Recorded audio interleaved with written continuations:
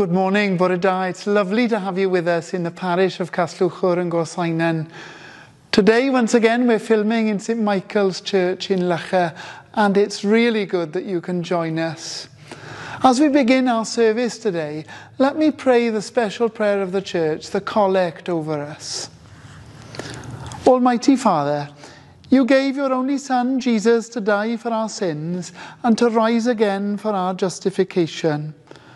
Grant that we may put away the old leaven of malice and wickedness, and that we might always serve you in pureness of living and in truth. Through the merits of Jesus Christ, your Son, our Lord, who is alive and reigns with you in the unity of the Holy Spirit, one God, now and forever. Amen. I hope you enjoy as we worship together.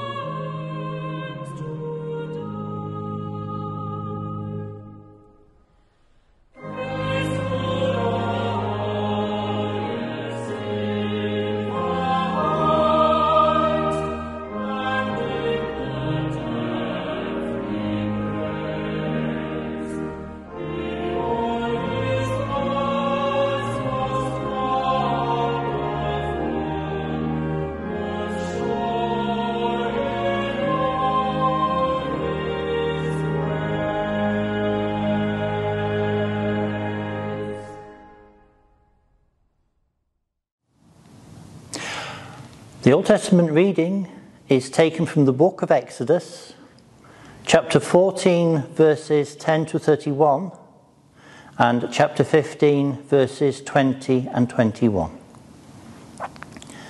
As Pharaoh drew near, the Israelites looked back, and there were the Egyptians advancing on them. In great fear, the Israelites cried out to the Lord. They said to Moses, "Was it because there were no graves in Egypt that you have taken us away to die in the wilderness? What have you done to us, bringing us out of Egypt? Is this not the very thing we told you in Egypt? Let us alone, and let us serve the Egyptians. For it would have been better for us to serve the Egyptians than to die in the wilderness."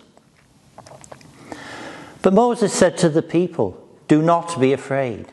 Stand firm and see the deliverance that the Lord will accomplish for you today. For the Egyptians whom you see today, you shall never see again. The Lord will fight for you, and you have only to keep still."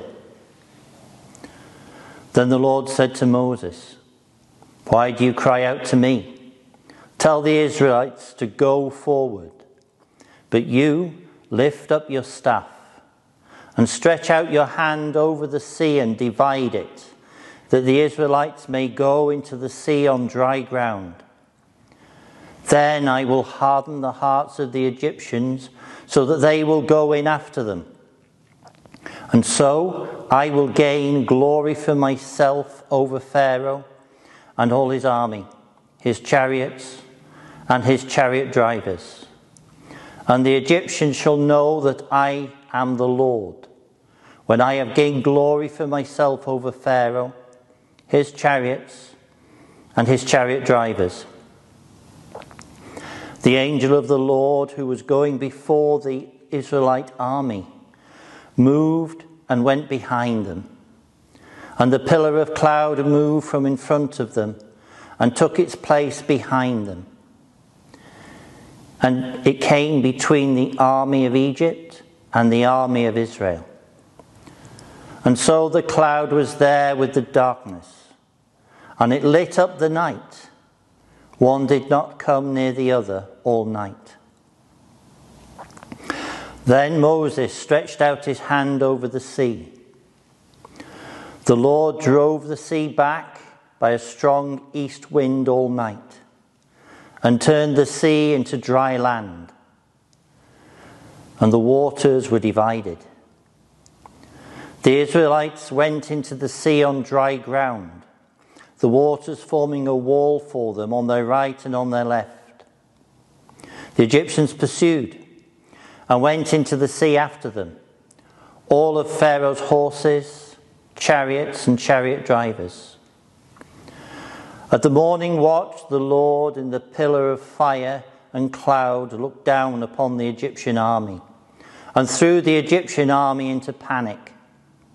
He clogged their chariot wheels so that they turned with difficulty. The Egyptians said, "Let us flee from the Israelites, for the Lord is fighting for them against Egypt." Then the Lord said to Moses, "Stretch out your hand over the sea, so that the water may come back upon the Egyptians, upon their chariots and chariot drivers." So Moses stretched out his hand over the sea, and at dawn the sea returned to its normal depth. As the Egyptians fled before it, the Lord tossed the Egyptians into the sea. The waters returned and covered the chariots and the chariot drivers, the entire army of Pharaoh that had followed them into the sea. Not one of them remained. But the Israelites walked on dry ground through the sea, the waters forming a wall for them on their right and on their left. Thus the Lord saved Israel that day from the Egyptians. And Israel saw the Egyptians dead on the seashore. Israel saw the great work that the Lord did against the Egyptians. So the people feared the Lord and believed in the Lord and in his servant Moses. Then the prophet Miriam, Aaron's sister, took a tambourine in her hand, and all the women went out after her with tambourines and with dancing. And Miriam sang to them, "Sing to the Lord, for he has triumphed gloriously. Horse and rider he has thrown into the sea." This is the word of the Lord. Thanks be to God. The reading today is taken from John chapter 20, verses 19 to 31. When it was evening on that day, the first day of the week, and the doors of the house where the disciples had met were locked for fear of the Jews, Jesus came and stood among them and said, "Peace be with you." After he said this, he showed them his hands and his side. And then the disciples rejoiced when they saw the Lord. And Jesus said to them again, "Peace be with you. As the Father has sent me, so I send you." And when he had said this, he breathed on them and said to them, "Receive the Holy Spirit. If you forgive the sins of any, they are forgiven them. If you retain the sins of any, they are retained." But Thomas, who was called the twin, one of the 12, was not with them when Jesus came. And so the other disciples told him, "We've seen the Lord." But he said to them, "Unless I see the marks of the nails in his hands, and I put my finger in the mark of the nails, and my hand in his side, I'm not going to believe." A week later, the disciples were again in the house, and Thomas was with them. And although the doors were shut, Jesus came and stood among them and said, "Peace be with you." And then he said to Thomas, "Put your finger here and see my hands. Reach out your hand, put it in my side. But don't doubt, believe." And Thomas answered him, "My Lord and my God." And Jesus said to him, "Have you believed because you've seen me? Blessed are those who have not seen, and yet they come to believe." Now, Jesus did many other signs in the presence of his disciples, which are not written in this book. But these are written so that you may come to believe that Jesus is the Messiah, the Son of God, and that through believing you may have life in his name. This is the word of the Lord. Thanks be to God.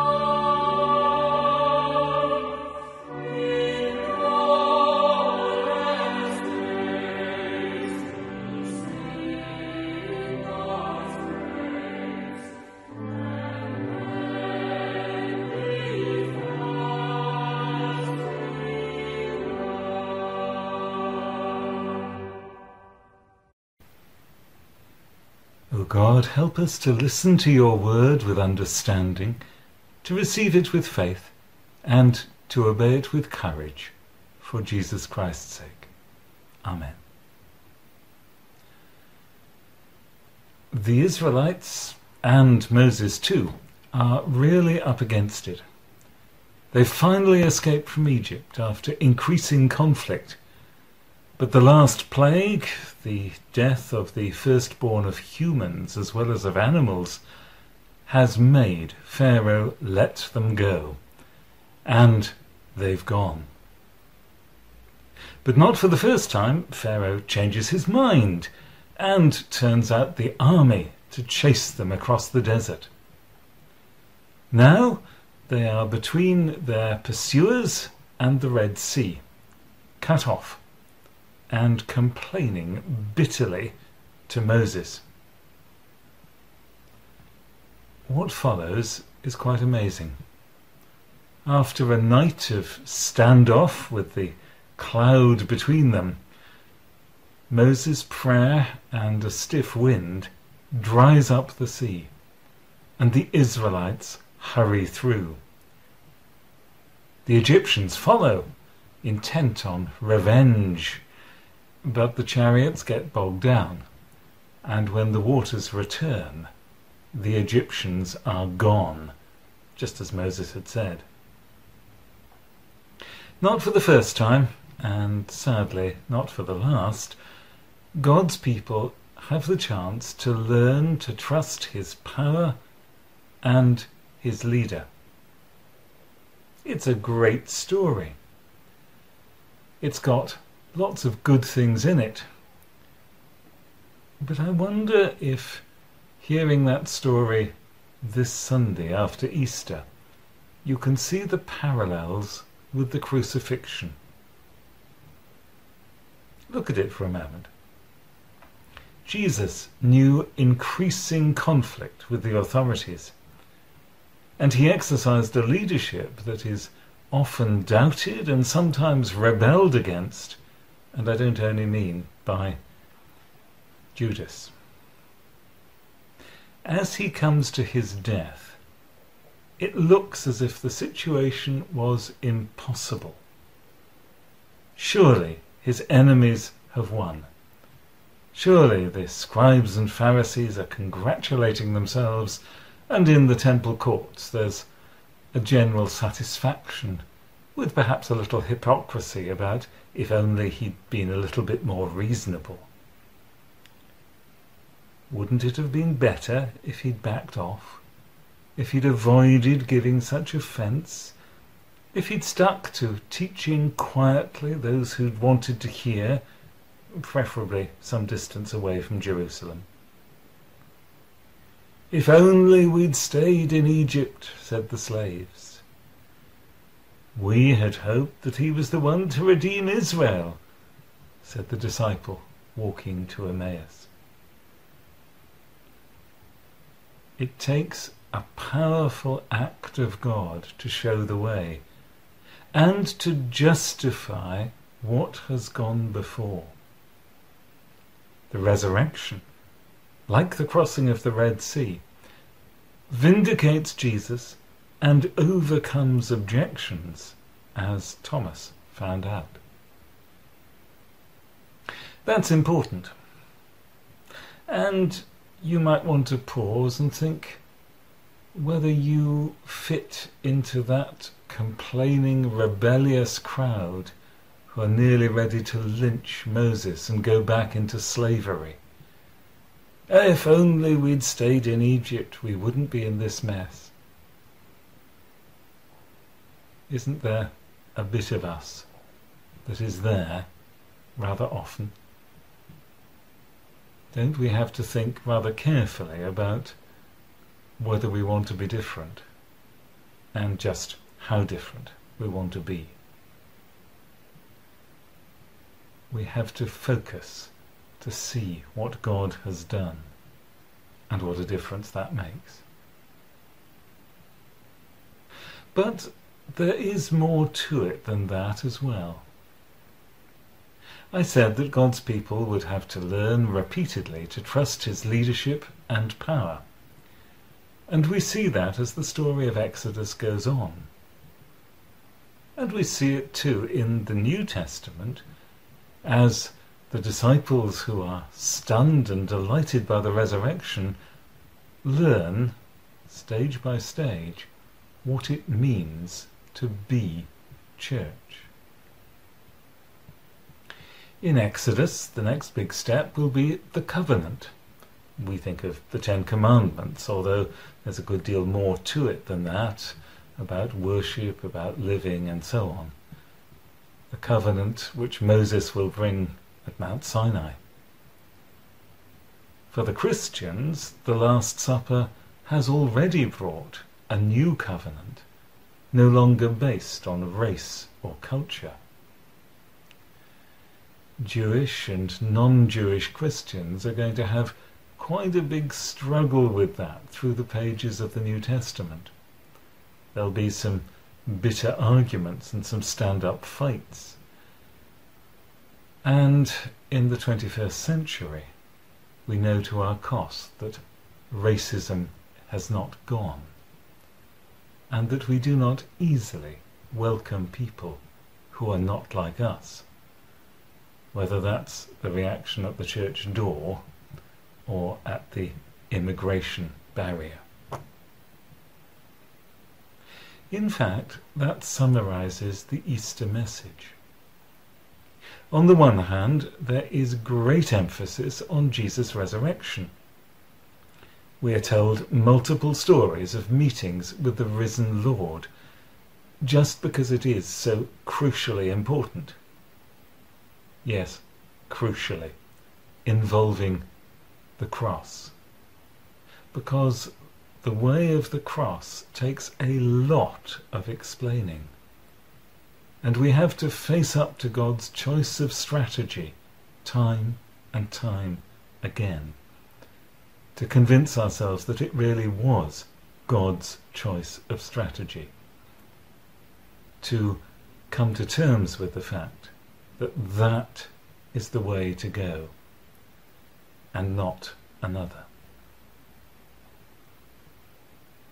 But alongside that message of the resurrection, which we'll hear in Gospel readings over the next 6 or 7 weeks as we go back to the Revised Common Lectionary. You may remember that we had a Lenten series on the I Am sayings and learnt an awful lot about what Jesus' significance was. Well, now we go back to learning what it means to be disciples. So yes, the Easter message, resurrection, and on the other hand, just as a rabble of slaves had to learn to be God's people, what it meant to worship, to live obediently, to work together and organize, not as slaves with somebody to beat them into the next job. They found it hard, and so do we. What does it mean to love when that means love like Jesus? What does it mean to welcome the work of the Holy Spirit in and among us, individually and as a group?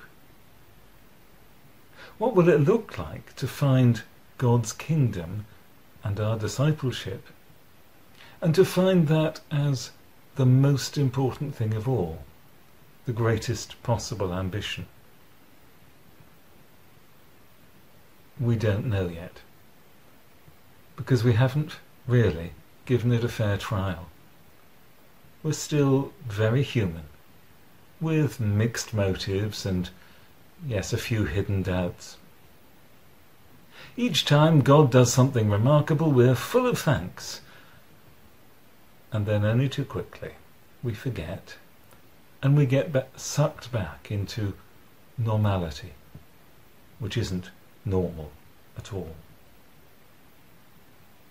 We have a lot to learn from that rabble of former slaves, because we haven't quite accepted that Christians, that we, are just that, former slaves.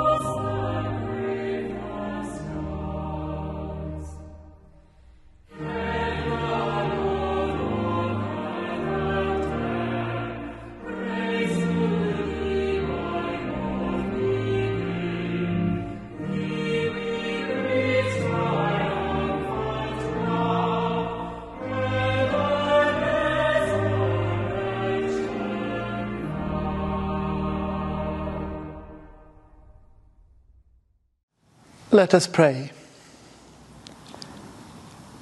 Jesus, though crucified, is raised from the dead and now draws alongside us as we offer our prayers to God for the world, for the church, and for those for whom he died on the cross.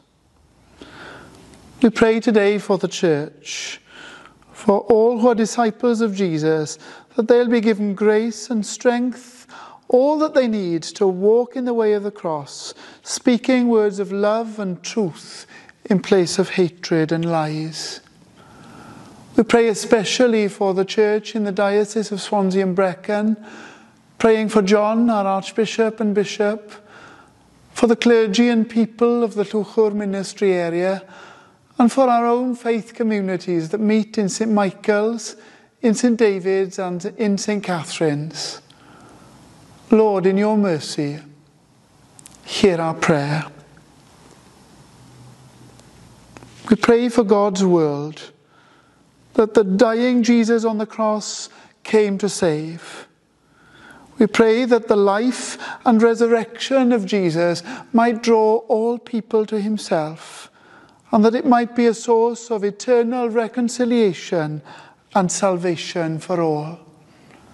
Today, as we pray for the world, we pray for world leaders everywhere, particularly for those vested with the responsibility of negotiating our way through COVID. Give them wisdom, give them insight and courage. We continue to pray for all health workers and for all key workers working on the front line. Lord, give them courage, keep them safe, and wrap your arms of love around them.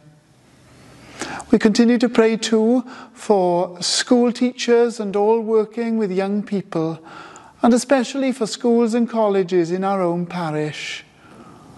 Lord, in your mercy, hear our prayer.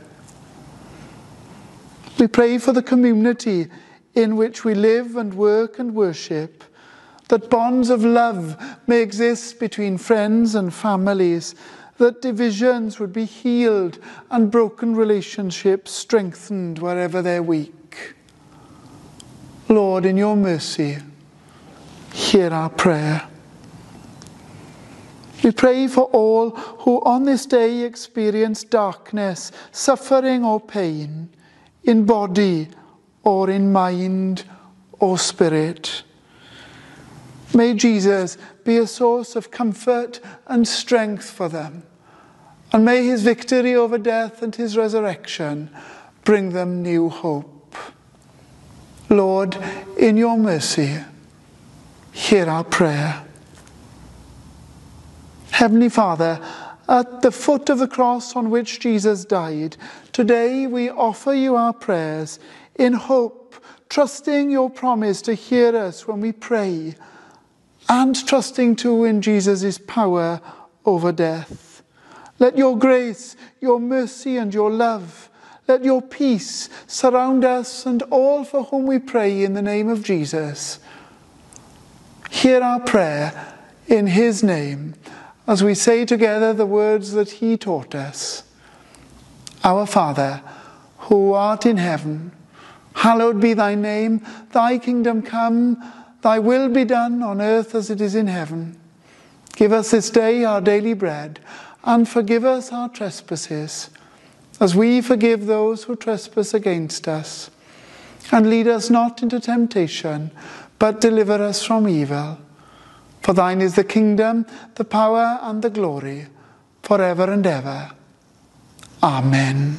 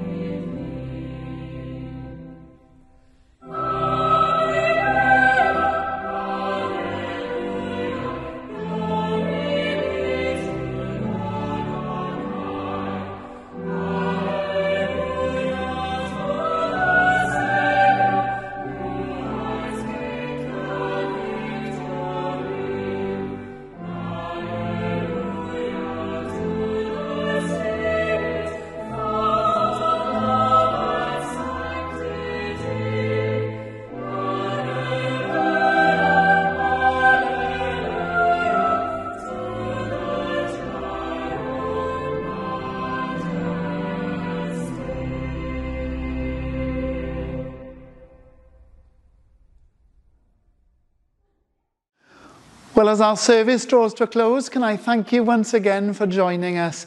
It's been so good to have your company today. As the week goes on, if there's absolutely anything that we can do, please remember that you can be in touch with us. We'd love to hear from you. Whatever it is, spiritual or practical, we're always here for you.